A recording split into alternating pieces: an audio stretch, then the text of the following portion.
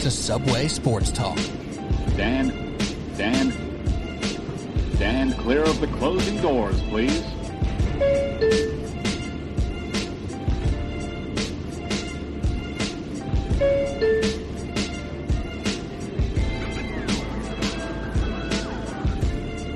All right, here we go with Subway Sports Talk. My name is Peter Kennedy, and I am your host. Thank you so much, as always, for tuning in to SST on Apple Podcasts, app, Spotify, wherever you listen to podcasts. We appreciate you the same. It's a great episode today, not short of any pain, because if you watched any New York sports, and Andrew, I'm not talking about hockey. I don't know how the Rangers or Islanders did today, just to get that out of the way. If you watched any New York sports today, the Mets, the Yankees, the Knicks, it was all pain. And who I like Nets to... won. Oh, yeah, there we go. Wow, that's kind of rude of me to not even think of the Nets. But they've been winning so much lately, we don't even count them. They're also not a real New York team. So. I guess so. That's like it's a harsh thing to say, but it's In like New Jersey now. it feels okay. Anyways, let's bring in the guys. No one else I'd rather feel this pain with than my guys. We got the designated hitters plus one. We'll get to him in a minute. Alec Argento, first and foremost. What's up, brother? What's up? And Andrew Kalanya, how we doing?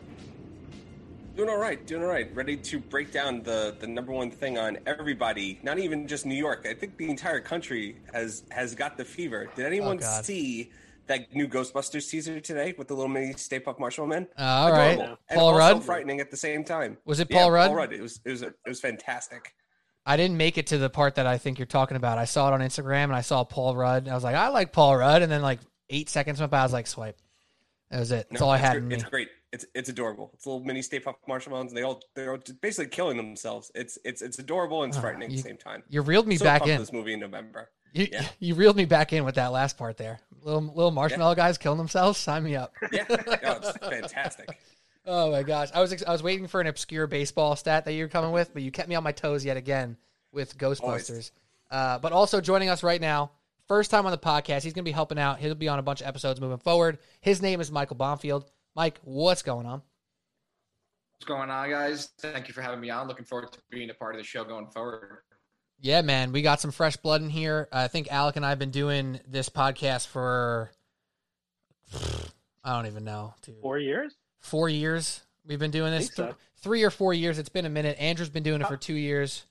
How long has Aaron Judge been in the league? That was the first thing I said, was that I'm excited about him coming into camp.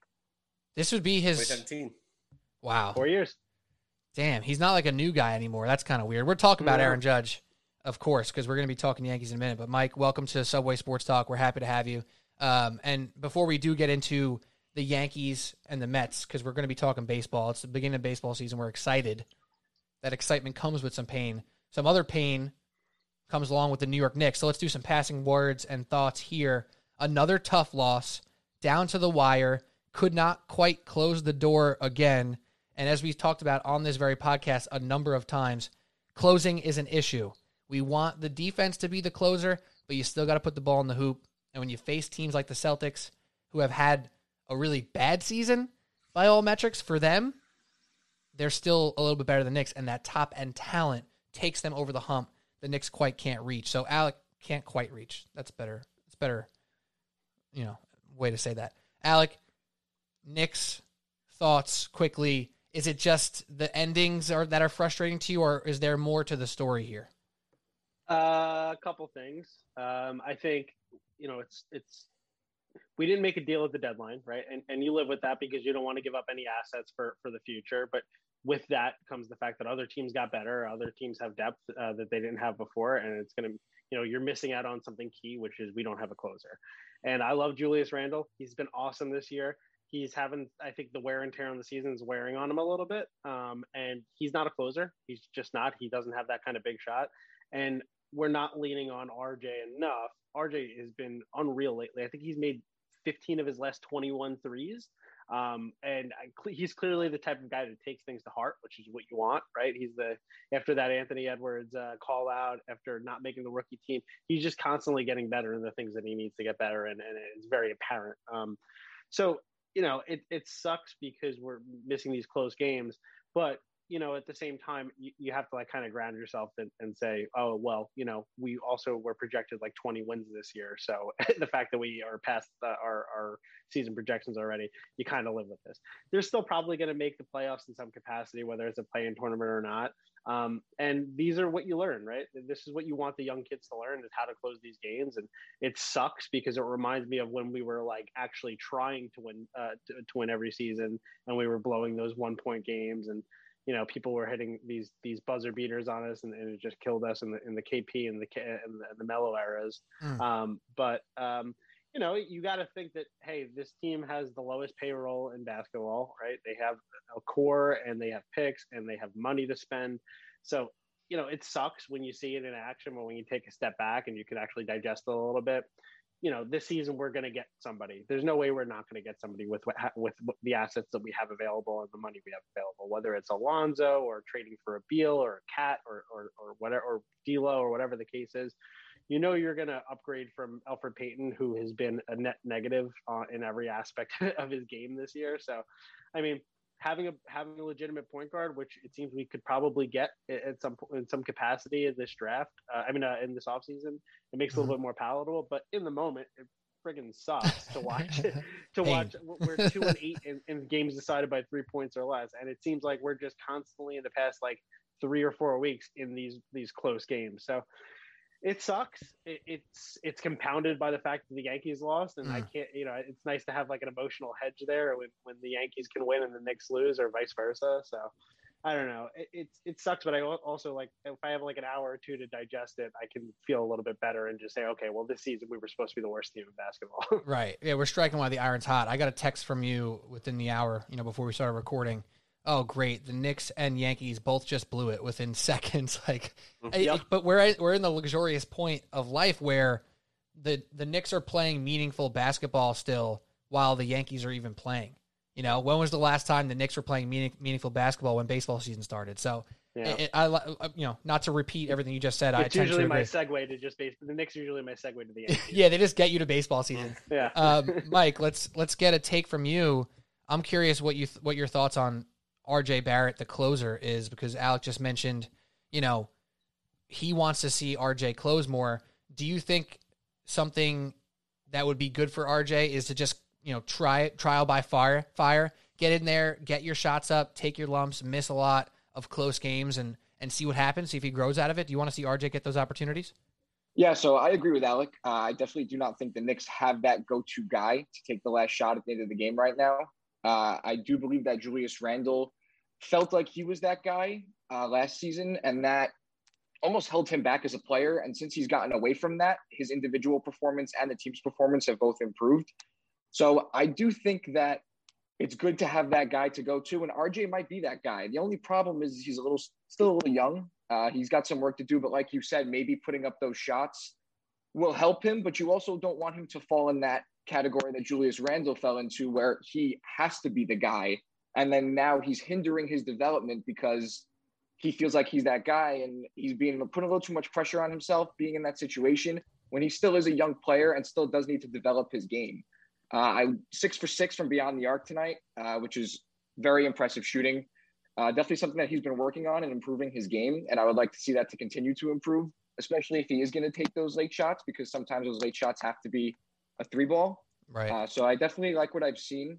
I definitely think he has the potential to be that guy going forward, but I think it's going to take guys around him giving him that confidence. Guys like Julius Randle. So instead of Julius maybe being that guy, maybe half the time he could take the shot, and the other half the time he could, kind of give RJ that confidence of, listen, I've been in this spot before.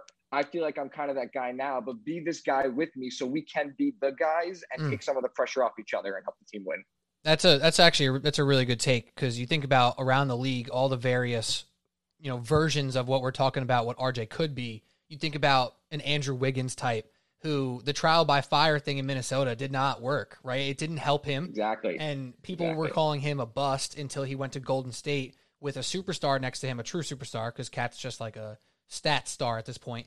And now it's like, oh yeah, Andrew Wiggins, totally useful guy on a basketball team. He's probably not an all-star at this point in time, but he's good and he can do some things. But when he was getting thrown in the fire in Minnesota, he looked like crap. And Donovan Mitchell on the flip side, we threw him in the fire first season. He was a rookie going into the playoffs for a Jazz team that was competitive, and it led him to a good place, right? So, and now they're first place in the Western Conference, best record in basketball. I mean, and Utah's looking pretty good, and it paid off. But like you said, with Wiggins, like Minnesota, not only did that hurt Wiggins' development, but Minnesota hasn't been a playoff team in years now. I mean, Wiggins was a top pick in the draft out of Kansas, like, for what he was supposed to be. And now sometimes all it takes is a switch of scenery or adding a real superstar. I mean, I think Randall's elevated play has already helped RJ. And, hopefully they're just getting started, but we'll see. Yeah, absolutely. And the Jazz have that infrastructure. They had good players. They had a good coach. The Knicks are like kind of in between right now. They don't have all the good players, but they have the system. They have the culture. So we're going in a direction. It seems like the right direction for the Knicks, for RJ. And we will talk about that more as we get closer to playoffs. Because now when you look at the standings in basketball, it's like, okay, this is not, all-star break standings where there's so much time for things to change. There's still 20-something games left. So there's time for it to move. It could be good or bad for the Knicks. But the standings is a serious place to focus on now and see where the Knicks are going to end up. But that's enough for the Knicks for now because we're talking about them a lot. We have basketball episode coming back next week. This is a baseball episode. And we have to talk about Yankees as Frank and I just hit the Mets on a big episode last week. Andrew, I'm going to start off with you. The Yankees, it's a mixed bag. It's kind of negative right now. Not, negative right now in the sense of the first week of the season isn't going how you would hope it goes, but it's not a long-term panic. Is there one thing, though, in particular, where you're saying, all right, this hasn't been good, and I was nervous about this before the season, now I'm nervous about it now, and I don't know how it gets better? Is there one thing, though, with the Yankees team that you are actually close to panicking about?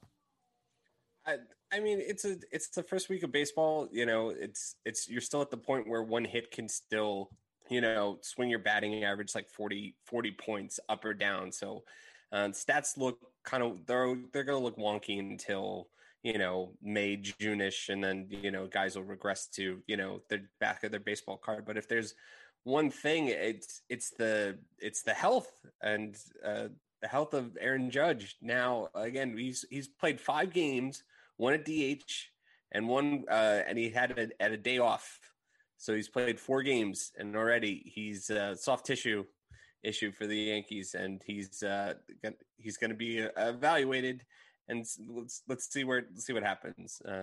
I'm fully expecting him to hit the IL for 10 days, even after resting for a day or two. But it's just like I think we've hit the point as Yankees fans to say I don't think you're ever going to get the Aaron Judge of 2017 where he's going to play more than 140 games.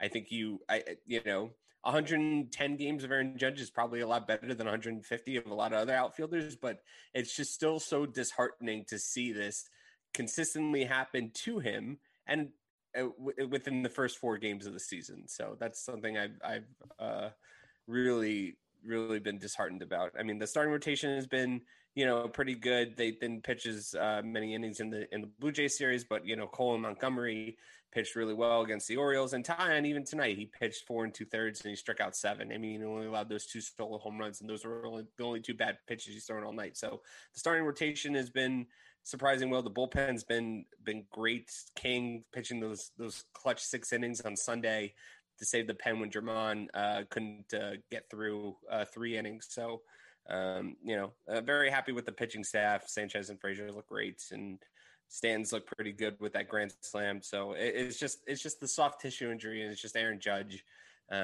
just constantly just disappointing me.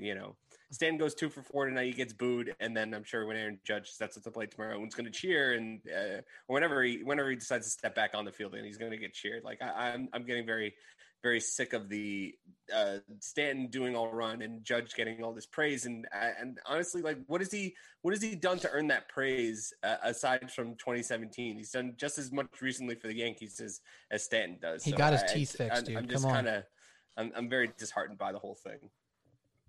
Yeah, no, it's tough, and it's sad because we talked about it before the season. I think I made a apology to Yankee fans before the season started for all the injuries that were on its way, right? And look at where we are. We're 1 week into the season talking about soft tissue injury for Aaron Judge, right? Wait, what's his injury again? Is that right? I heard you say that. It's oblique. Oblique. Yeah, there you go. So, Alec, are you feeling some similar sentiments here? What's a vibe? Give me a vibe check. That's what I wanted to ask you. What's a vibe check for the Yankees right now? Tough, because that sigh was everything. It's tough because it's tough to say because I agree with everything Drew just said. Aaron Boone just said that it's too early to say if he's playing on Friday, which that means that there's an IL stint imminent, which sucks.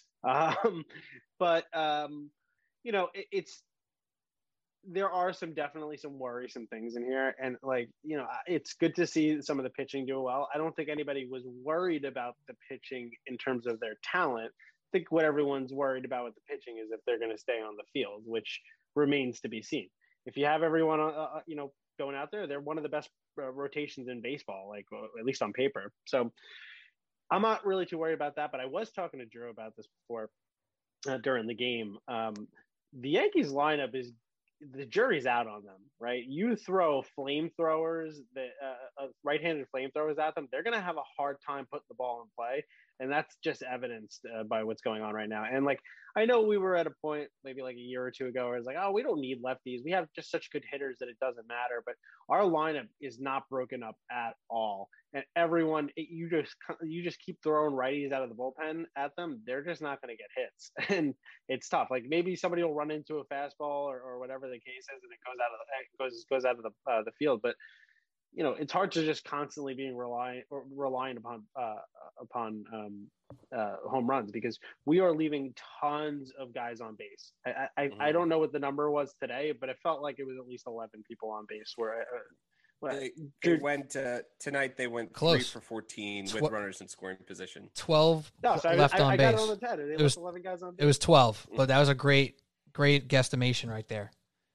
Yeah, 3 for 14. That's 11. Yeah, I mean, and to speak more of the lineup construction that Alec brought up, and it's kind of the reason why they went and took the flyer on Odor, lefty guy with pop that can just break up the lineup a little bit, and just again, I know that that you're not going to replace any of the starters because all the starters are very good, but again, part of the off season is you're supposed to strengthen the bench a little bit to be able to send up a pinch hitter when they're throwing out those right-handed flamethrowers that are going to mow down a right-handed lineup. And I don't have a high expectations for Odor, but he's intriguing, and the Yankees do seem to pick up these scrap heaps from other teams and be able to get out of them the most. They did with Didi and Tauchman and Voit and Hicks and Gio Urshela. They have a really good track record, but again, only with position players. Yeah, only with position players. And statistically speaking, Odor had there was by OPS base plus slugging the worst 30 home run seasons in the history of baseball. Number 1, Rougned Odor. Number 2, Rougned Odor. the two worst statistical 30 home run seasons in baseball history by the same guy. Oh, that's impressive, actually. But he cost us literally $0. Nothing. So it's a flyer. So it's but again, you would like to think that during the off season, that's when you would make these kind of moves to try to strengthen the bench and not I'm glad they're pouncing on somebody, but again, I have very low expectations. How much does not having Voit have hurt the makeup of this lineup, the identity of this lineup? I was thinking about that today because Voit is when he's healthy, and he's been roughly healthy, is pretty he was pretty much your best player last year. No, when he's healthy, he's the best. He's the most consistent player on the team outside of DJ. Mm-hmm. And that hurts. You look at last April and the April before that, if I'm not mistaken, Luke Voit was just running things for the Yankees when everybody else is getting out of spring. So that hurts a lot. I just want to say one thing before I forget. There's 2 things that are bothering me, that I think are outliers. Again, things that I worry about. Gleyber Torres cannot play shortstop, and the problem is that you have to live with that. There's nothing you can do about that. He's good. He has to play shortstop, and you need his bat in the lineup, and you're not going to put anyone else at shortstop because you're not going to take DJ off second. Yeah, but I feel like a competent first baseman catches two of those throwing errors tonight. Like those were like just missing like Jay Bruce's glove. Like sure, but he's this isn't his first time that he's had some fielding errors already this season. No, of course I get that, but like it kind of makes you appreciate what Mark Teixeira did, like when Jeter used to like short throw those short throws from shortstop all the time, and Teixeira would just pick the shit out of it every single time. You may appreciate that. And now you're watching Jay Bruce like just whiffing on like I'm pretty sure catchable balls like. But I think even Luke Voigt isn't that great of a defensive first baseman. One of the most, but he can at least pick the ball. One of the most underrated things. I don't even know, overlooked things. You can use a bunch of different verbs here, or adjectives here. It's when you say, oh, there's an outfielder or a catcher or an old third base. Well, third base is probably a little different because they have a different skill set, but an outfielder who's slow, a catcher who lost his legs. Just put him at first base. Like, he'll be fine. He can catch, right? Like, nah, like you need competence at first base. And like you just said, Drew, like it shows in different times like that. Like, yeah, Torres is getting the error in the box score. I think it's easy to do that transition and be okay at first base. It's next to impossible for them to be like actually a net positive on defense when they go to first. Right. But like you said, though, even things that are seemingly average plays for a lot of first basemen, for first basemen by trade, are not average plays for someone who just moved to the position within the past couple of years. And Jay Bruce, I mean, a couple more 0 for 5s, and we're not going to feel too good about him in the lineup for much longer. I do want to talk about the lineup, though, because a big contention point that I've seen, I'm sure you guys have seen, I'm sure you've talked about it, we've kind of danced around it at this point. Alec mentioned the lefties or lack thereof in the lineup. Aaron Hicks is a contention point. I was going to bring that up. Yeah, so Mike, you haven't been in here in a second. Let me hop to you. What are your thoughts about the setup here? You know, because everyone's saying, oh, why is Hicks third in the lineup? Like, he's not the hitter who belongs there, but he's a lefty, or he's a switch hitter, actually. But, you know, you need him there. Where do you land on that debate? Do you have to switch up the lefties and righties, or would you just go 1, 2, 3, 4 righties if it's what it is? I have recently been talking to people about the sometimes overthinking that can be done in the game of baseball, where there is so much thought that goes into the lefty-righty matchup with pitching. And don't get me wrong, it's a real thing. It's definitely a real thing. And if it wasn't, there wouldn't be so much attention paid to it, and there wouldn't be so much strategy behind it. But I do think sometimes teams can overthink it, and they wind up putting a player in who strategically, because of which side of the plate he hits on, may be placed in that position over someone who is just naturally a better hitter or a better baseball player, for example. And I mean, I'm unfortunately, not a Yankee fan. I'm a Met fan, but I saw this recently with the Mets in their opening game when they started Kevin Pillar over Dom Smith, which came to a surprise to a lot of fans because Dom Smith, clearly the better bat, but Pillar, for the purpose of who was pitching against them that day, was in that lineup, and it wound up hurting them because until the 9th inning, he didn't get a hit all game, especially when he was in a big spot in that game. That could have blown the game open. But, as far as the Yankees go with Hicks, I mean, it really depends. It really depends. And I think that the Yankees do have a lot. Again, it comes down to staying healthy as well, because as you guys were mentioning earlier, Aaron Judge already, it seems like he can never stay on the field, and that's a huge bat to have in the lineup. Stanton's we're hoping, starting to come around now and give his money's worth. And, it really, it depends on. So you're kind of saying if they're healthy, Hicks probably wouldn't be there anyway. If healthy Hicks or healthy Yankees lineup. True. Yeah, I guess. Yeah, you're right. Right. That's the thing. And that's the debate. And it's something that's been a part of baseball, something that's going to continue to be a part. There's only more strategy being added to this game as it goes forward, as we see with defensive shifts and, like you said, offensive lineup changes. I mean, they have the new rule now where a new pitcher coming into the game has to face at least 3 batters, because before that it was, all right, let's bring in the righty and then he'll face 1 batter, and then, all right, we'll bring in the lefty to face the next batter. And it's just, it's so much strategy and sometimes too much overthinking. Can we talk about rules for a second? Can we bring up the fact that the extra inning man on second thing is still a thing this year? Yeah. We'd love to talk about that. Yeah, I tweeted and I put it in the group chat that I was like, I completely forgot that it was a thing until it happened on opening day. I was like, shit, they're still doing this. Like, God, and we don't have a DH in the National League. Come on now, Rob Manfred. But as far as like lineup construction goes, like again, I don't think this will be a hot button conversation. You know, Hicks really struggled in the first series and. He didn't really get off to a good start in the first 6 games. I mean, again, it's 6 games. So, people like to make a bigger deal out of the early stats, whether it's good or bad, either way. And like, I get it. And I get trying to break up, you don't want, 2 similar type hitters in Judge and Stanton batting back to back. But again, at like a certain point, they did this shit with Didi Gregorius and they batted Brett Gardner third the other day, like just to break up, for the love of God, just let these guys just eat. Just let them eat.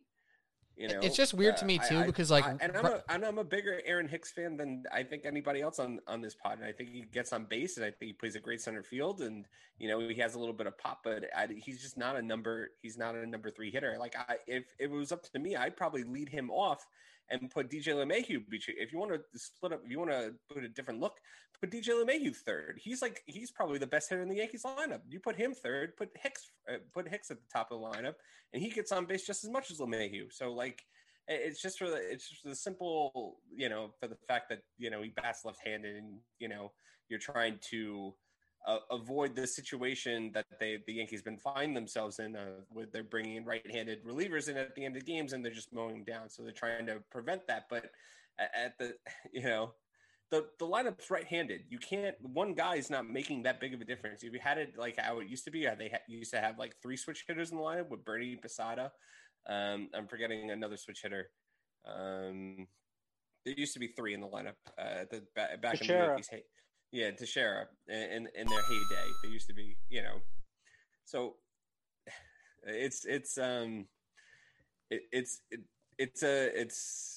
it's ongoing. It's a no-win situation. Yeah, it's ongoing too. Like, this is a big, like you said, hot button topic right now.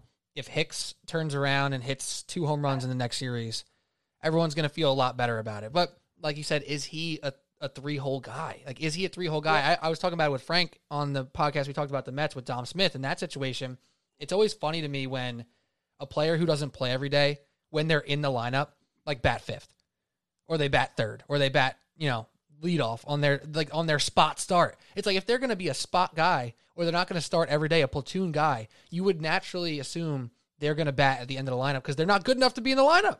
So if you're going to bat a guy in the top 4 or 5 guys in the lineup, and then he's not going to play the next day, like, it's kind of crazy. And also, I looked at Dom Smith's numbers, not that we're talking about him. His lefty splits last year, he was 280 average against lefties last year. Yeah, he was 320 against righties, but he was still kind of good against lefties. And I don't know. It's a weird concept. I get it. And I guess the Yankees are hamstrung by it, but they're also facing right-handed pitchers in these situations when there's no lefties. These guys face right-handed pitchers, 70% of at-bats? Mm-hmm. Maybe more than that? Why is it a big deal? Like, if Giancarlo Stanton or Aaron Judge struggle that much against righties, like, they wouldn't be who they are. They wouldn't be who they are. They should be able to hold their own, move it along, and keep the flow. But I think when Hicks turns it around, hits his first home run for the season, we're all going to start to feel a little bit better about it. But then again, comes to playoffs, comes to the crunch time, do you still want to see him in the 3-hole? No, but not only that, they also put Brett Gardner in the 3-hole last game. Mm-hmm. Yeah. And that is wild. They used to do with Didi all the time. Again, I love Didi. Didi makes more sense than Brett Gardner. Yeah, but I like Didi too, but Didi's not a number three hitter. Again, it's supposed to be your number 2 and 3 guys are supposed to be your best hitters. And Aaron Hicks is a good hitter, but he's not the Yankees' best. He doesn't belong in the spot. It's plain and simple. He has a on base percentage over 350 3 times, 3 of the last 4 seasons. And 2019, He only played just under 60 games. He only OBP'd 325, but last year 380. Yeah, 3 years ago, 366. The year before that, 372. So he's on base. I don't hate the idea of putting him 2 or 1. But yeah, that more. I like the idea that Drew threw out there of switching Hicks and LeMahieu, because what Hicks does better than most people on the team is he draws walks. He draws a lot of walks. So his on base percentage is like 350, but his batting average is 260. That means he's throwing a ton of walks. That's the guy you want batting first, right? Making the pitcher work, setting the tone. And you want DJ, like I understand he gets on base, but you want him to slap that single to drive people home who are on base already. I think that makes too much sense for it to not happen. And I'm actually surprised I never thought of that myself. But yeah, that's a good call out, Drew. Giving you the thumbs up, but visual cue on an audio podcast. Good radio. That's what it's all about. Has there been one? Have we gone fully through the rotation, right, for the Yankees? Yeah, the Taillon made his first start today. Yeah. So is there one starter that jumped out to you? Obviously, we know what Cole does. You know, Cole's Cole. We don't have to talk about him. But is there another starter that you were pleasantly surprised with? Taillon, baby. Yeah. I mean, Kluber is like, I think he's going to get into trouble this year. I don't think he has it anymore.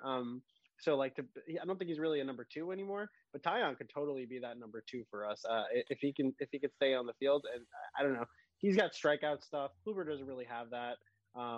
He's got like a sweeping curveball and whatnot. I like Taillon a lot. Granted, he gave up those 2 solo runs, and Drew had texted me and said solo runs won't kill you, and they actually did. But it's for someone who hasn't pitched in like 2.5 years, he looked pretty amazing out there. So, and granted, it's the Orioles, but still. The Orioles who just beat you. They're going to take it really slow with Kluber in time. They're going to build them up. Again, I wasn't expecting Kluber or Taillon to go past 5 innings in their first couple starts. If they're still doing that in June and July, then I'll be more concerned about them. But I think they're both, as expected, the first time out. And as far as pleasant surprises, Jordan Montgomery was so clutch. 6 innings, 7 strikeouts, looked pretty unhittable. And like I said, this was my prediction before the season started, that I think Montgomery's going to be pitching the second most innings out of that rotation, after Cole. So I think he's picking up where he left off in the playoffs, and he's looked like he's coming out firing right out the gate. I saw a few Loizaga innings. He looked sharp too. Oh, Johnny Lasagna looks real good. Favorites. He looked real sharp. Is there a guy? Go ahead. No, we said in the beginning of the season with Johnny Lasagna, can they find a role for him? If they can find a role for him, then he will excel in that role, right? But it was just about identifying it. So if he's just going to be a 1 to 2 inning pitcher, he's going to do well in that role. He's got the stuff to do it. He's just not a starter. And it's just, it's always the growing pain of having a pitching prospect come up and figuring out if they can actually be a starter, because they can be really good starting pitcher in the minors, and they come up and they just don't have it because they need that extra pitch or whatever the case is. He is, if he can run with that role and he accepts it and let it be that, he could be a really good piece of this bullpen. Yeah, no, and they're stopped doing the swingman thing with him. Like that's Sessa's role, that's Lookie's role, that's Nick Nelson's role. Johnny Lasagna is going to be relied on in those the 6th, 7th innings to get those big high leverage outs. And he was my guy last year, and very excited to see him actually thrive in this role. He's got really nasty stuff, so I'm excited to keep watching him mature. I like how your brain naturally wants to call him Lasagna only. Real G's move in silence like lasagna. Or Kalanya. Right. Now, I'll tell you what, though. Oh, Kalanya. Darren O'Day is going to be a wild ride all year.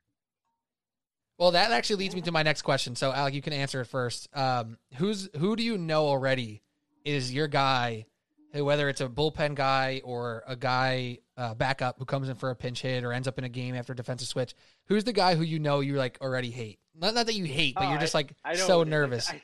Is it Luke? I texted it to Drew yesterday. Sometimes it's fun for me to identify that guy right away, even if they really you got to give them. In reality, you have to give them time to prove themselves, but it's just fun for me to have someone on the team to hate right away. It's Licky. I know it's a good story. I know he hasn't pitched in 30 years, but there's probably a reason for it. And I know he's not going to be on the team as soon as Justin Wilson gets back and all that jazz. But I love to have a player on the team to hate, and it's getting harder and harder for me to hate Clint Frazier and Giancarlo Stanton, so I have to just cut bait and move on. But there'll always be somebody, and right now it's Lucky. I really hate Jay Bruce and his inability to play first base or hit. Did it do anything? Yeah, I know what now I know it's like with you Met fans that you guys went through. Except we're not paying him whatever the $17 million that the Mets are paying him to do basically what he's doing now. So it's I understand. No, I understand. Mike, on the flip side, as a Mets fan, who is the Yankee who you can't help but love? Wow, what a question. That's tough because I really don't like the Yankees, but I do love the game of baseball, and I do appreciate some good players for sure. I actually do really like Aaron Hicks. I think the Yankees no. I like his defense. Alex he's not a great bat. Alex stuck his tongue out for listeners.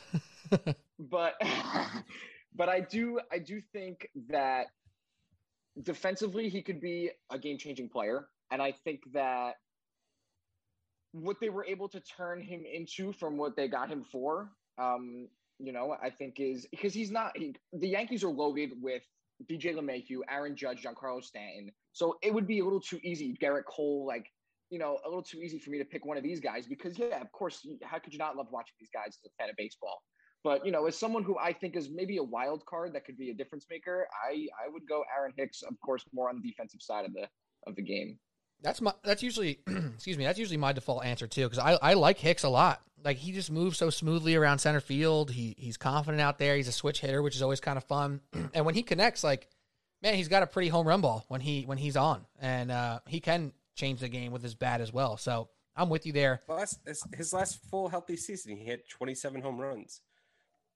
So and an on base percentage of almost 370. So that's for and getting elite center field out of him.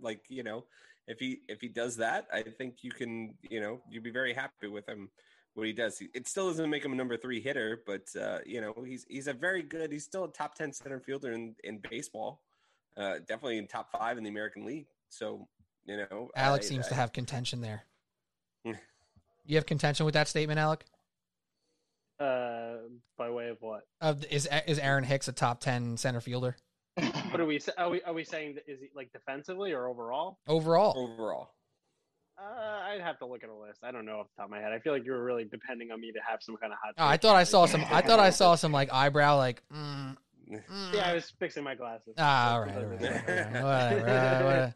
You can't win them all. I do want to add this. Gary Sanchez is a guy who I just want to see hit monster donks all the time. There's a few home runs that are prettier to see than Gary Sanchez connecting. I think honestly, Gary Sanchez reminds me of a Nelson Cruz in that sense. And I just mentioned Nelson Cruz on the last podcast, so I'm going back to the well. When he hits a moonshot, it is just so sweet and fluid, and the ball flies incredibly high in the air, and you just know instantly. Gary knows instantly. Nelson Cruz knows instantly, and it's like, oh my God! That's when you pick up your phone and you text your buddies like, oh my, did you just see that? Did you see that home run right there? That was a freaking moonshot. So I want to see Gary Sanchez go off. He's caused Yankee fans a good bit of pain in the past couple years. Obviously, batting under 200 more than once is never good. But if he can figure it out, he can be a guy who shores up the lineup that no one expected to be an issue. It feels a little tighter now than we would have expected. Any last thoughts on the Yankees before we move over to the Mets and hop around the league? I knew Gary was going to get off to a hot start. I mean, he looked pretty locked in spring training, and then he had 2 home runs in the first 2 games, and now he's had multi-hit games the last 2 games. He's throwing out runners that are stealing. He's doing exactly what he needs to do, and I think he looks confident at the plate, even when he's legging out singles, and he has a lot to prove. So I'm very encouraged by his strong start. One thing I want to note is that I'm worried about defense all around, not just Gleyber Torres. Obviously, we mentioned Jay Bruce too, but I mean, something that they mentioned about Judge was that he's not going to be legging it out on and diving on and throwing his body around because it's the beginning of the season, and it's very apparent. That's okay. but like he looks like a step short out there because he's trying to protect his body, and it clearly hasn't mattered anyway. Clint Frazier misplayed a lazy fly ball the other day, just dropped down. They said that Gio Urshela, after his surgery, his throws have gone down 10 miles an hour, which that's a big concern because that's alarming. If he's not hitting, at least you get elite defense. But if he can't make those long throws as sharp as he used to, that's going to worry me.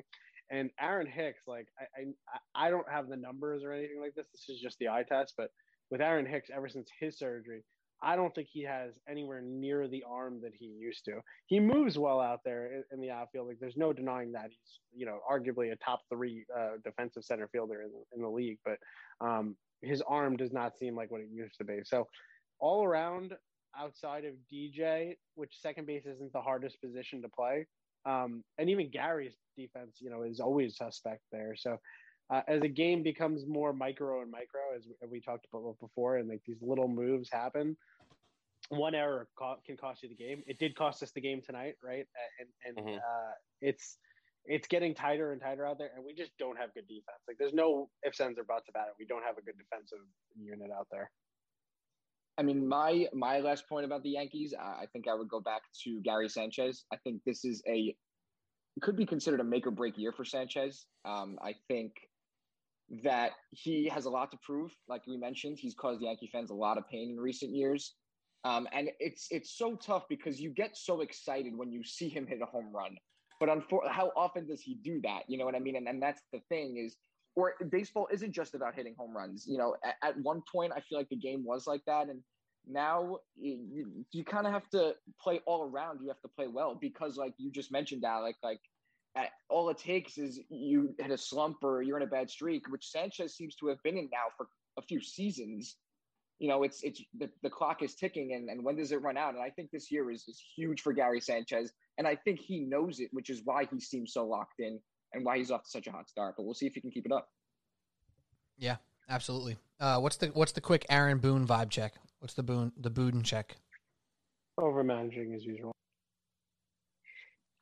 Yeah. That was pain from Andrew.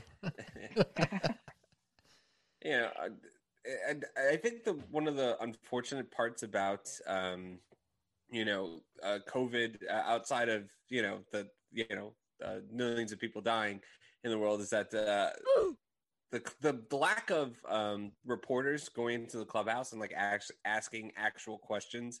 It's basically whoever the Yankees decide to set up into the Zoom room. Like they're not sending Aaron Judge in there. He's not going to sit there and answer questions about why the hell he's not playing. So his other teammates and Boone have to be the people that are stepping in front of him and answering those questions, which is just annoying as shit. I especially at this point, I'm not sure if Judge understands the difference between playing playing through an injury or playing actually hurt. Everyone's gonna not feel great 100% of the time, but or if you actually you really hurt and you can't play through the injury. I'm not sure if he does that. I'm not sure if that adequately answers the question about Aaron Boone, but it's just something that it does though. It's always him. Yeah, I mean, I guess that's the manager's job is to take fire for the players, but as it doesn't go well though. Something that grinds my gears. No, it's fair on the Aaron Boone vibe check front because it doesn't particularly go well. Yankee fans shouldn't feel instantly when Aaron Boone opens his mouth about an injury that it's going to be wrong, and that's how it is. That's how you guys feel. I know because you text me or you text our little group chat every time the slightest injury news breaks. You're like, all right, well, today it's a meaningless injury. He'll be back day to day, and tomorrow he's on the IL. And that's frustrating. And you can argue, and I'm the type of person sometimes to sit here and say, oh, does it really matter if the fans know as long as it's tight in the clubhouse and everybody's on the same page? Yeah, that's an easy answer to say. But from a fan perspective, which we're fans and we enjoy the game and Yankee fans are rooting for the team, to just be in the dark all the time, it sucks.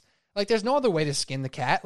It sucks when you don't know if you can trust what your manager is saying and you're expecting one lineup today and you're getting a different lineup tomorrow because the injury was undersold and it's way worse than we thought and your favorite player is on the IL.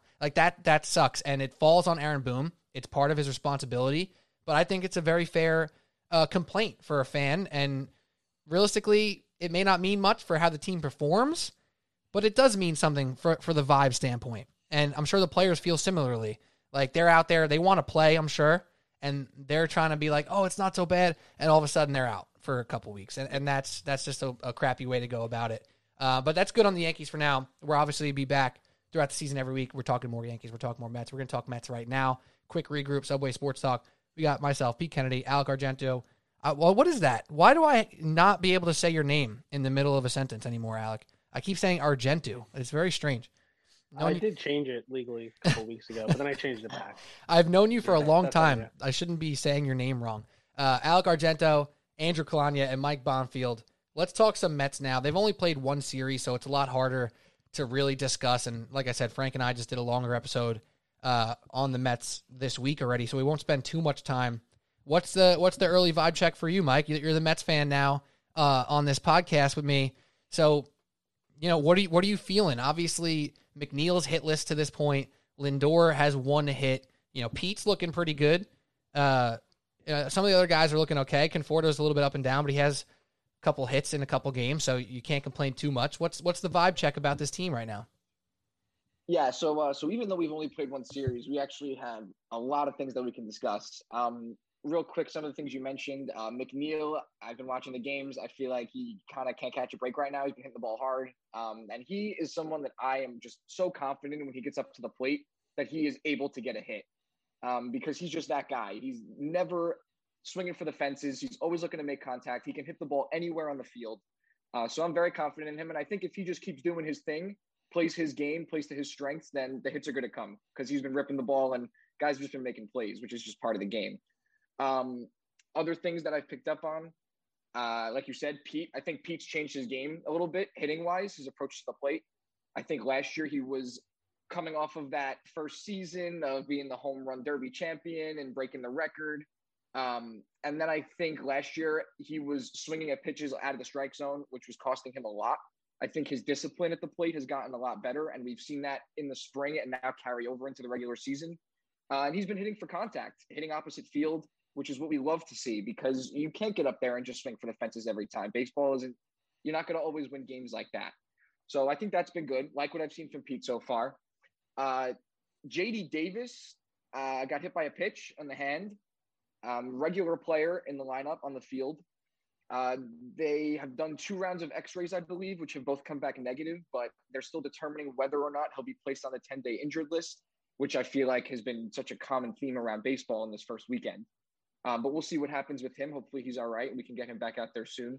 But the main takeaway I would take is a negative one, and it's a recurring issue that we've seen these past few seasons and has been, in my opinion, the reason why we are not a playoff team when we should be. We have the roster. Now we have the pitching staff.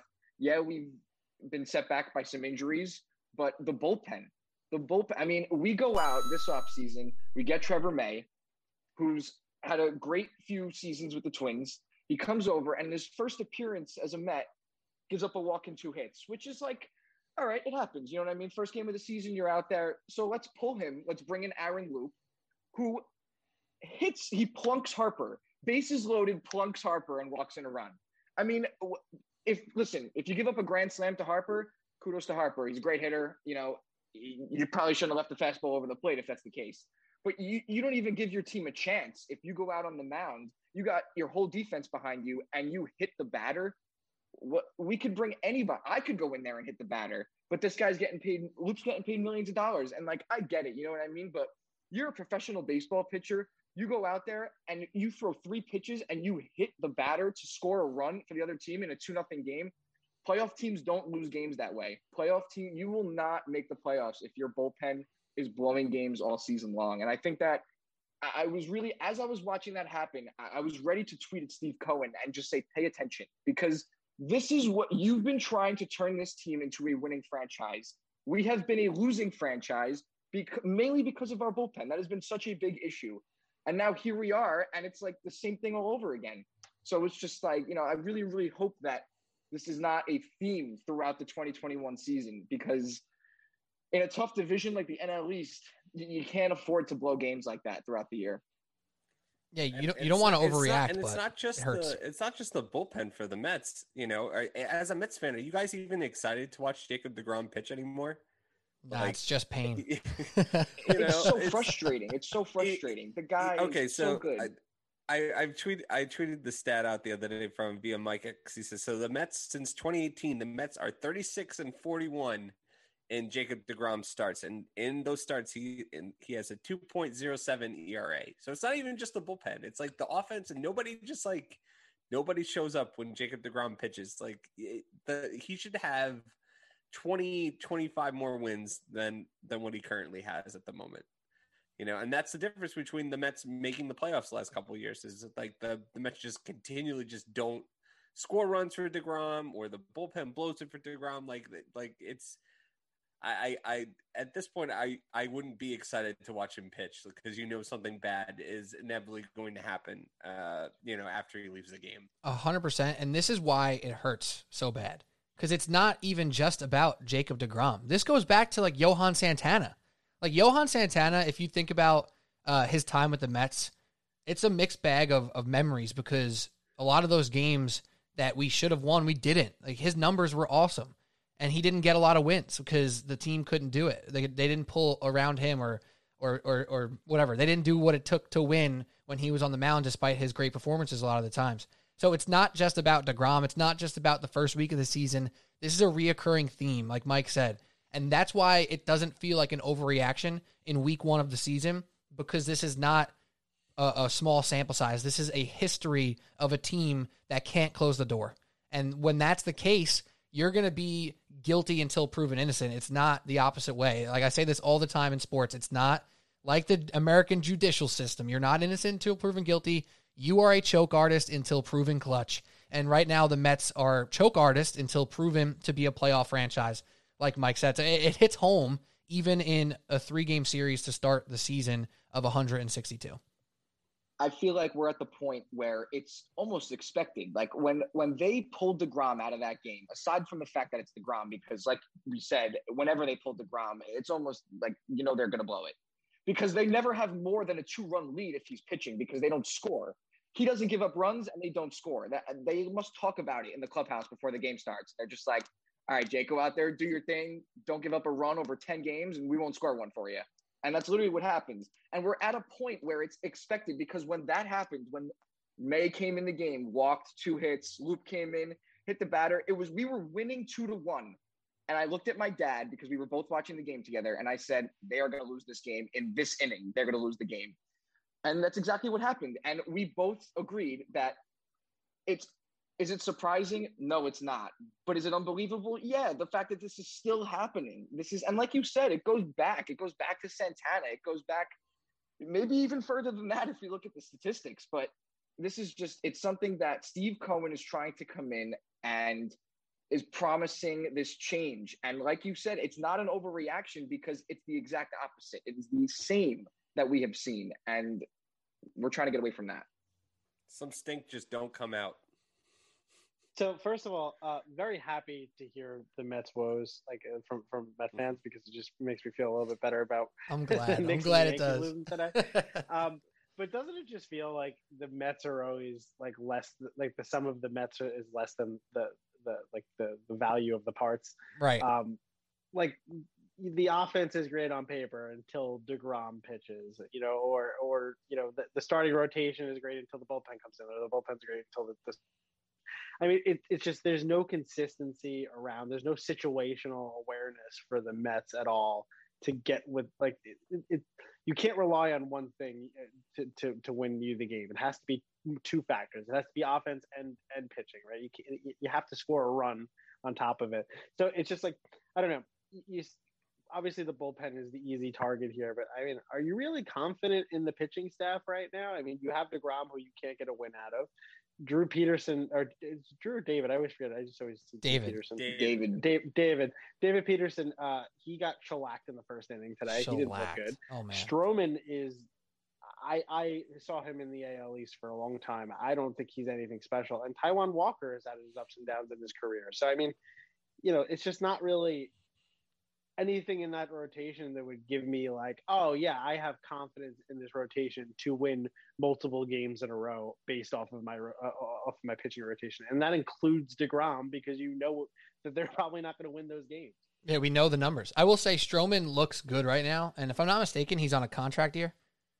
Yeah, I believe so. I trust a guy like Marcus Stroman, who thinks incredibly highly of himself. Obviously, like he, you know, everybody knows who he is, even though he doesn't, like, his history and his statistics don't call for everyone to think of him as this high level pitcher, because he's not a wonderfully, you know, statistically great guy right now. Like, he just hasn't been, but he's a good pitcher right now. I will say he looks good, and I have faith in him in a contract year to put together one of those seasons where it's like, yeah, Marcus Stroman was elite, and then he gets paid, and it's like, nah, he was pretty, like, decent the whole time, you know. So yeah, and I brought it up on the preview podcast. He doesn't have a qualifying order attached to him, so he's like an unrestricted free agent coming to the year. So like he'll have the full potential of teams to be able to go out and sign him. So I think he's trying to set himself up to get that bag.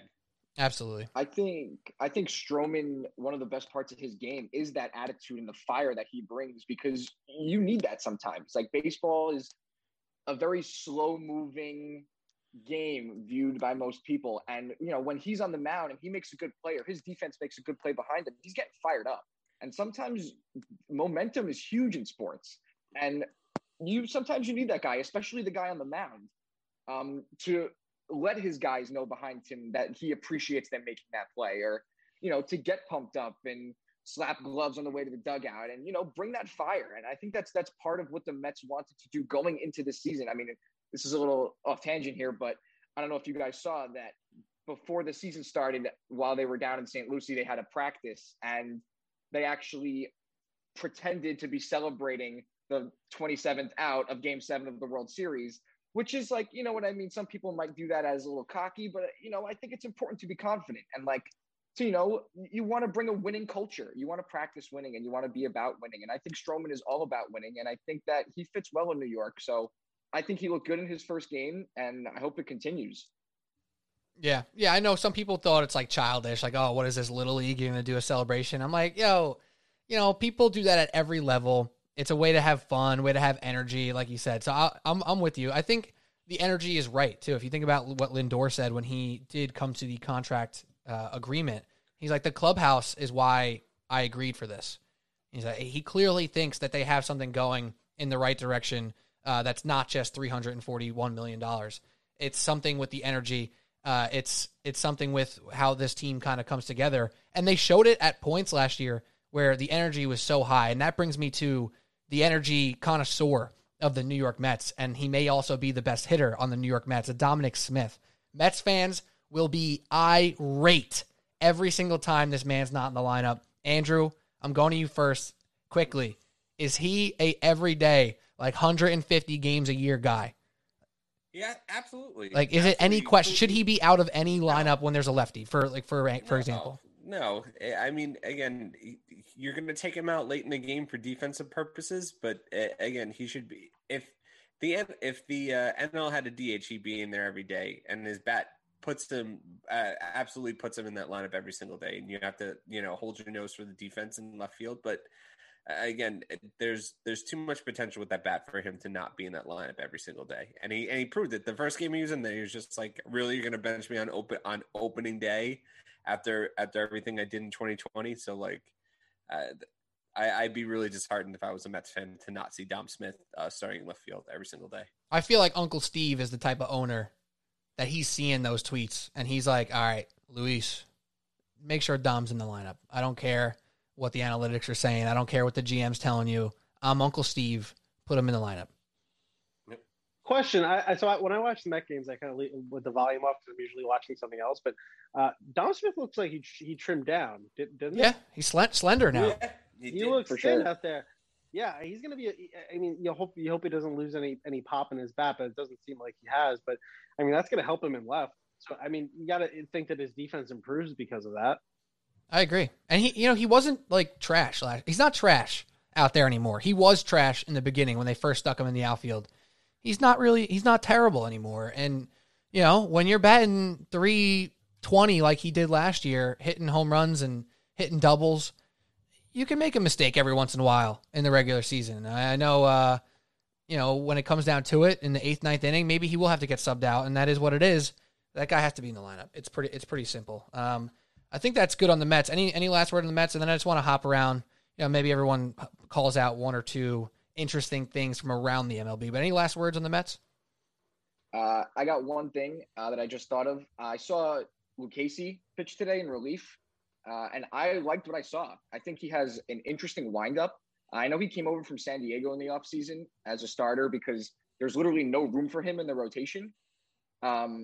But he's supposed to be their 5th starter, I believe, once they transfer. Right now they went with 4 starters this week because they have an off day on Friday. But once they get that 5th starter, I believe it's going to be him, and I'm interested and excited to see what he's going to bring. Absolutely. I'm in on that. I think Lucchesi is a guy that you called out, Andrew, too, before the season. Yep. To keep an eye on there. I again, with the way the off days were, and especially since the first season for the Mets got canceled because of COVID, he's going to start the season in the bullpen. But I fully expect him to be that, reliable number 5 starter that eat out innings and give them, a chance to win every time he goes out there. Absolutely. Great stuff on the Yankees and Mets there. Let's finish up with just a quick around the league. Just give me one storyline, one team, one player that you kind of have an eye on. It could be someone from your fantasy team because, let's be honest, when we're talking baseball, it's a lot of local, you care about your local team. You care about your Mets or your Yankees or your Phillies or whatever team you care about. And then you play fantasy. So you watch the other guys here and there. You see some national televised games. What are some of the things, or who are some of the guys regular fans need to keep an eye out for? Alec, I'll go to you first. Well, as a team as a whole, whatever you look want out on the Padres, not because of it's the Padres, they're going to be so good this year. They are getting injured, and it's not just Tatis, which we don't know what's going to happen with Tatis. But I mean, Dinelson Lamet, he had the Tanaka situation, right, where his UCL is hanging on by a thread. He's going to be injured his entire career. He's a great pitcher when he's healthy, but he's going to be injured his entire career. Trent Grisham, the young guy, their outfielder, he is hurt. We don't really. It's a soft tissue injury if I'm not mistaken. So that could be lingering the entire year. Obviously, Tatis. You got to talk about Tatis. They're not obliged by MLB rules to tell you exactly what's going on with the injury. There's no way that it's just shoulder inflammation, which is what they listed it as. From what I read, this is something that once you have it, it will continue to dislocate until you get the surgery, which sounds incredibly uncomfortable to be as a person. To just every swing, it might just dislocate on you. So you have to get the surgery for this for him. It's not like, let's wait and see. Let's rest him for 10 days. And maybe the inflammation will go down. If it's as serious as it sounds, from all the Twitter doctors and everything like that, that's a really big issue. Plus they have Clevenger out for the entire season from the Tommy John and whatnot. So that's anybody's overs on the Padres should be worried right now if they're a betting. Yeah, and it's a good call out because that was the team everybody would have said. Who's the non-local team that you care about this year? Everybody would have said the Padres, Tatis, Machado. We know all the moves that they made. We know they're trying to now really combat the Los Angeles Dodgers and be at that top tier of the National League where they're expected to make the playoffs, expected to be in it. And now Tatis, it says 4 to 6 months, I believe, is what I heard last. That's brutal for the game of baseball. It's more brutal for the Padres, obviously. So that's tough. They could end up having a punt year if things go poorly in the first couple months. We always say, you can't win a season. You can't win a World Series in April, but you can lose one. And if they get off to a really slow start, they can be having a really big hill to climb. That can be ugly for the Padres, despite their rebrand. And those new jerseys are just so wonderful. They really did a good job over there in San Diego. Hopefully they can get healthy, do the right thing. Andrew, anything? Cincinnati Reds came out. They scored 0 runs in the postseason last year. They're right now they have a +31 run differentials. They're 5-1. Their offense is clicking. Nick Castellanos is doing great. Eugenio Suarez moving from third base to shortstop because they just didn't have a shortstop. They were just like, I guess we'll just move our third baseman over and put Moustakas at third base. They've been a real big surprise there. And again, a really weak National League Central. So, and especially with the pitching injuries and the departures, and they really kind of stepped back and they came out really hot. I mean, can anybody name a starter in their starting rotation currently outside of Luis Castillo? Anybody? Sonny Gray. Sonny Gray, yeah. Gray. No, he's hurt. Ah, damn. Oh, Thought I had that, Alec. Castillo was my answer. Yeah, outside of Sonny Gray's hurt and Castillo. Nobody. So you have Tyler. give him my credit. Molly. Don't move the goalpost. You ask, name somebody. You name somebody for you. Jeff Hoffman, Jose De Leon, and Wade Miley are their 4 through 5. Wade starters, Miley's the only guys. name I recognize on that list. Yeah, exactly. Jose De Leon was the Rocky starter for forever. Yep. The ever exciting Rockies. Actually, they were exciting for a couple years in a row. Now they're a trash organization. My question to you, Drew, is: do you think that is a sustainable team, or do you even you expect some kind of dip because they're leading the league in home runs right now, and that's not going to be the thing. But this, to me, and everyone's making a big deal. I'm not saying you're wrong or anything for bringing it up, but it just seems like the prototypical hot start. 3 weeks into the season, they'll go on a 15-game losing streak or something like that. Well, if it wasn't the National League Central, I think I might incline to agree with you there. Point. But again, it's such a trash division that that nobody really did anything outside of the Cubs didn't really do anything, Milwaukee didn't do anything, Pittsburgh's the worst organization in baseball outside of Colorado. The St. Louis added Arenado, but that was it. That was the big move. So it wouldn't surprise me at all that if Cincinnati made the playoffs this year. But they'll definitely be in the conversation, and it's mostly because the division's trash. Also, we don't know if extended playoffs are going to be a thing. It might just be a thing midway through the season. Might pop up. Yeah. I'm hoping for a Rob Manfred lightning strike. Remember when there's lightning behind him on the TV? Yeah. And then he was like, yeah, there's going to be a guy on second, 10th inning. I'm like, what? The season started already, dude. What the hell are you talking about? Anyways, Mike, anything? I hate him so much. Any last words for you, Mike?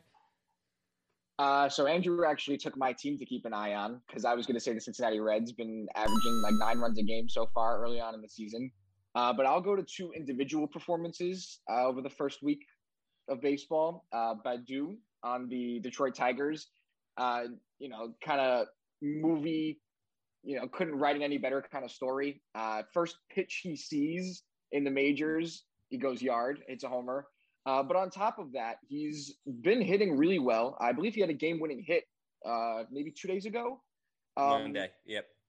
Yeah. So he's been impressive, and Detroit really hasn't been on anybody's radar to be a good team. I mean, I can't believe Miggy is still playing. That's unreal. He still has 4 years left on his contract, by the way, after this year. Absurd. I saw the home run he hit on opening day in the blizzard. That was pretty cool to see that. But yeah, I think Badu's been impressing early on, and we'll see if Detroit can put something together. But my other, and this was just an individual 1-game performance, Shohei Ohtani, pitching, throwing 100 in the top of the first inning, and then coming to bat second in the lineup in the bottom of the first inning and going yard on the first pitch he sees, the definition of pitchers who rake. And I think that is such a rare thing. I mean, we literally, the Major League Baseball, the pitcher bats for half the teams, and then there's a designated hitter for the other half of the teams. And in the league where there's a designated hitter, this pitcher who's throwing 100 is coming up to bat and hitting the ball 450, 500 feet on any given night. And I just think that talent is underappreciated, especially on the Angels where you have Mike Trout. I still think he gets overshadowed sometimes. And I just think that that's something as a fan of baseball for my entire life and playing the game growing up is something that I was watching live and was jaw dropped because that was just unbelievable. Listen to the crack of the bat here from his at bat. Oh. And that's the same guy. There's nobody in the stadium. Oh my god! I love you for that, Alec. That you're staked in the ground, You're like, all right, Shohei, get him out of here. Mike Trout, don't care. Talk to me when he wins a playoff game. I respect it. I respect where you land there. I really do. Well, Shohei Ohtani is a different story. It's because he spurned the Yankees very badly, and for that I will always hate him. Hey, it's great that he's doing this right now. Next week when he tears his ACL again, we'll have this conversation. Oh no! Putting that bad juju, Bobby. No bad juju. I'm not wishing for it, but history would point that would happen again. Baseball is a game of statistics, and statistically speaking, it's hard to keep up the pace that he's on. You know what I'm saying? Yeah. It's tough. Well, yeah. First time in 108 years that the pitcher batted as high as he did. Second in the lineup, and it was like the first home run that an AL pitcher hit off another AL pitcher since 74, which was the last year of the non-DH. Wow, that's a good. From my perspective, statistics. It's a bad strategy. You're gonna get rid of the DH for the rest of the game because you want to put Ohtani in. Ohtani, but 4 or 5 innings. I thought, you know what? I actually thought about that during the game, Al. I thought about that. I'm not even kidding. I thought that they should actually just bat Shohei first. So when they do sub him out, it's kind of like the 9-hole. Mm-hmm. That was my thought. That was my thought there. Makes sense. So what he's doing is putting an undue burden onto his team. Okay. By hitting. All right. I'm moving on. I got two things. I got two Maybe things. they can sub him out for Mike Trout so they can have somebody who can actually hit. Oh my God. Can I mute you? Do I have a mute button on the Zoom over here? I probably do. I'll see myself out. It's around the horn. He gets Get to your mute hands for off 15 me. seconds. Anyways, I'm moving on. I'm moving on from that topic. I have one thing that's small, and it's small sample size, but we talked about him in the preview. Randy Arozarena. Not a lot of confidence out of Andrew and Alec, the designated hitters themselves, in him to put together another good season. Small sample size again, just like the playoffs last year, but he has 5 hits and 16 at-bats. He's a guy who looks like he's ready to hit the ball day in, day out. He might be a guy that was not just a one playoff wonder. So we'll see. We'll monitor. I'm not saying anything crazy. I'm just wanting to put it out there. He's got 16 at-bats. He's got 5 hits. I'm just saying. If you guys thought he was a complete, one-hit wonder, it might not be the case. That's all I'm saying. When people figure him out, which will happen, they will be able to pitch to him. This will be a fun thing to monitor because I am now going to follow him every day. He also faced who in the opening series? The Red Sox? Yeah, and how's their rotation this year? Pretty bad. Yeah. All right, so my point wasn't great, but that's okay. I just wanted to put it out there so we can monitor it moving forward. But my one that I actually do want to talk about, it's a player who I saw a highlight of. I did watch a Twins game this year. I was almost lied there. I did watch one Twins game this year when they played an afternoon game I caught when I was working. Byron Buxton is a guy who hasn't particularly put it together in his career. He was number 2 pick behind Carlos Correa. And, he's had some moments. He's obviously an incredible, incredible athlete. He plays a 6 center field, all this stuff. His numbers have never added up. Last year in 40 games, his on-base percentage was only 13 points higher than his batting average. That's not very good at all. He was only walked twice in 135 plate appearances. It's not very good. But he has 3 home runs already this year. One of those home runs in which I saw was an absolute bomb. And he looks like a stronger man out there on the field right now. He's always been a stud athlete. He's been expected to be awesome for a long time. There's a chance that he has a breakout type season. Everybody likes to say, he'll never be anything too special because he hasn't showed it in his first couple years. He was 21 in the major leagues. That doesn't happen very often. He was 21 years old. Not everybody's Juan Soto, being one of the best players on a championship team when they could hardly buy a drink yet. So I think there's an opportunity for a guy on a good team that hits well, Byron Buxton, to have this coming out party year, age of 27, kind of entering his prime. Keep an eye out for Byron Buxton. Classic case of post-prospect type. Yeah, it makes a lot of sense. I mean, realistically, how many guys come in at 21 and succeed? Handfuls of guys. So it's not a lot, and that'll be cool because he really is a spectacular athlete, spectacular. So we'll keep an eye. But I think that's all we got. Subway Sports Talk, great one for the boys here: Alec Argento, Andrew Kalanya, Mike Bonfield. Mike, your first time on Subway Sports Talk. How'd it feel? Awesome. I actually genuinely enjoyed this so much. Just I love just talking sports, New York, whether it's New York sports, around the league, whatever it is, man. I can't wait for the next episode we do. Absolutely. And you'll be back for a bunch of those episodes, I'm sure, and it'll be great fun. We have a lot of fun doing this. That's the point. That's why we do it, right? You know, we do it to have a good time, to try to build a little following, get some people to listen, to interact. And, you know, I'm doing it to hone the skills of hosting a show and podcast and whatnot. But when it comes down to it, if we're not having fun doing it, there's no point at all. Except when I'm doing it to get paid. Yeah, that's true. Somehow Alex contract, he's the only one getting paid here. It's really impressive. I'll talk to you about that later. I'm just here so I don't get fined. You're just here not to lose money while Alex over there just raking in cash. It's unbelievable. And his dog is super cute in the Zoom picture right now. What's up, Cheddar? He's being a good boy. That's right. Hey, Cheddar. But that's all we got for today. Subway Sports Talk. For Pete, for Alec, for Andrew, for Mike. That's it. Stay tuned for more next week. Basketball, baseball. I just got to keep reminding people because it's sneaking up on me. The NFL draft is within the month. It's very, very close. Oh, yeah, it is. Very. A lot of offseason moves there too. Like, interesting. Yeah. And I talked about Sam Darnold by myself on the last episode, but that happened. The Jets are getting Wilson by all accounts. It's going to be exciting come draft time, and that time is very, very near. But for now, we say goodbye. Subway Sports Talk. Have a good one. See you guys. Bye.